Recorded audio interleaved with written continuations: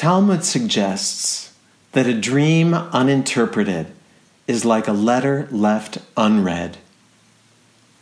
Given how voluminous my dreams have been in this emergency time, I clearly have an enormous stack of letters waiting to be sorted through, filling my inbox as if I'm just getting home from some grand world tour.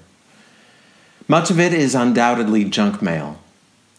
Some of it could be valuable offers of prophecy, because Talmud says that our dreams are 1/60th part prophecy, which is not a lot, but which ain't nothing. But mostly these dreams are handwritten personal letters, meaningful correspondence from my emotional state, snail mail from my spirit, all keeping my conscious mind informed and up to date about how we are doing. This is at least how I interpret the intent of my dream of Wednesday morning. It was a dream in which my father died. I can say this to you without superstition because my father actually died in 2000. But in the dream, he was hospitalized, and there were questions about whether we could be in his room or not. And some of you were there in the waiting room, available for support, and for that I was in the dream and am in this waking moment grateful. And this hospital or high-rise or whatever it was we were in wasn't here. It was in Italy, Milan maybe, in the middle of the night. And when, in the dream, my father died, my sister and I were not, in fact, with him, which might have been his choice or might have been circumstance.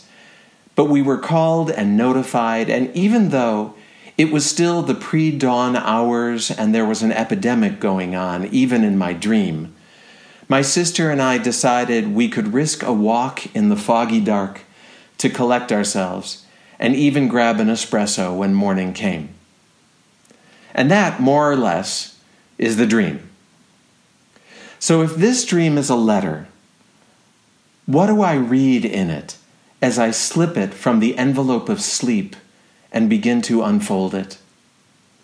I see in it right at the top, in bold ink, a vivid reminder that right now, grief is the thing. Grief underlies everything we're experiencing.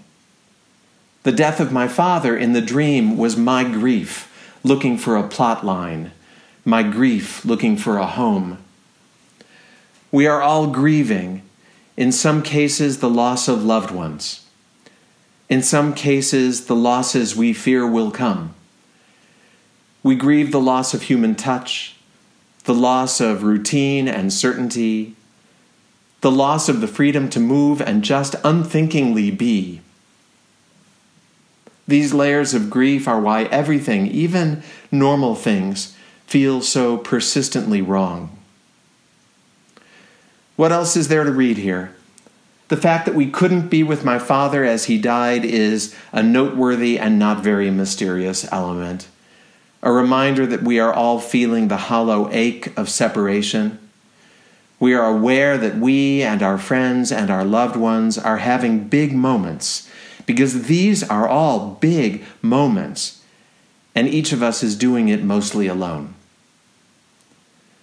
But grief and isolation are not the only topics in this missive from my unconscious, because there was surprising beauty and love in the dream too. Inside the dream itself, my sister and I had the realization that we had 20 more years of my father than we thought we'd had. And that realization was so breathtakingly beautiful, so full of grace, that it was nearly overwhelming. And grace is something that I am and we are also experiencing in this moment. We are noticing kindnesses out of nowhere.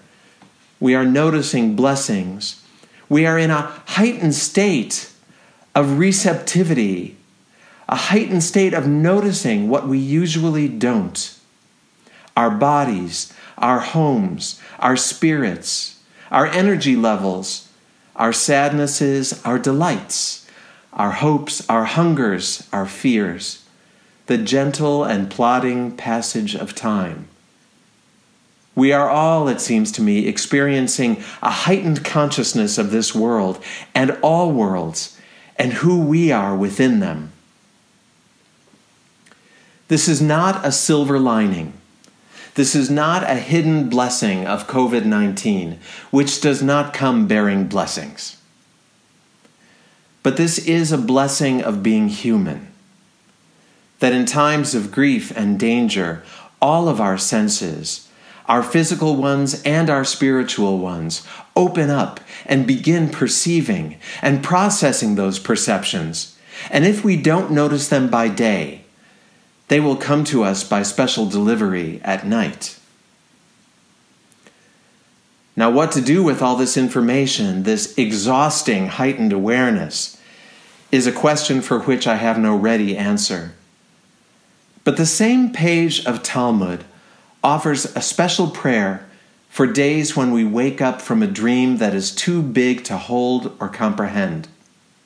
It is not a prayer for understanding, but a prayer of surrender. It is a prayer that says, I cannot understand this, but that said, if something, anything in this dream has merit, let that goodness come forth into the world, just like what happened with Joseph's dreams. And if what is in the dream is in need of healing, let it be healed like Miriam was healed from near death. And whatever we dream that we cannot understand, Hafoch kol chalamotai alai letova. May all of it transform into good. This prayer is, for me, not just a prayer about our nightly dreams. It also feels right for this, if only it were a dream, that we are living through. If there is any value to be found in it, let that seed take root and flourish. And whatever of this is simply curse, let it transform, like the words of Bilam looking at the tents of Israel, into blessing. So may we open up and read the letter of this time. Read it slowly and carefully, discerning all the things it is saying to us. May we read all the words, the painful and the joyful. And where its language is simply beyond our abilities, let us surrender for now and say, Hafoch kol chalamotai alai letova. Please, God, please, merciful universe, turn all of our dreams to good.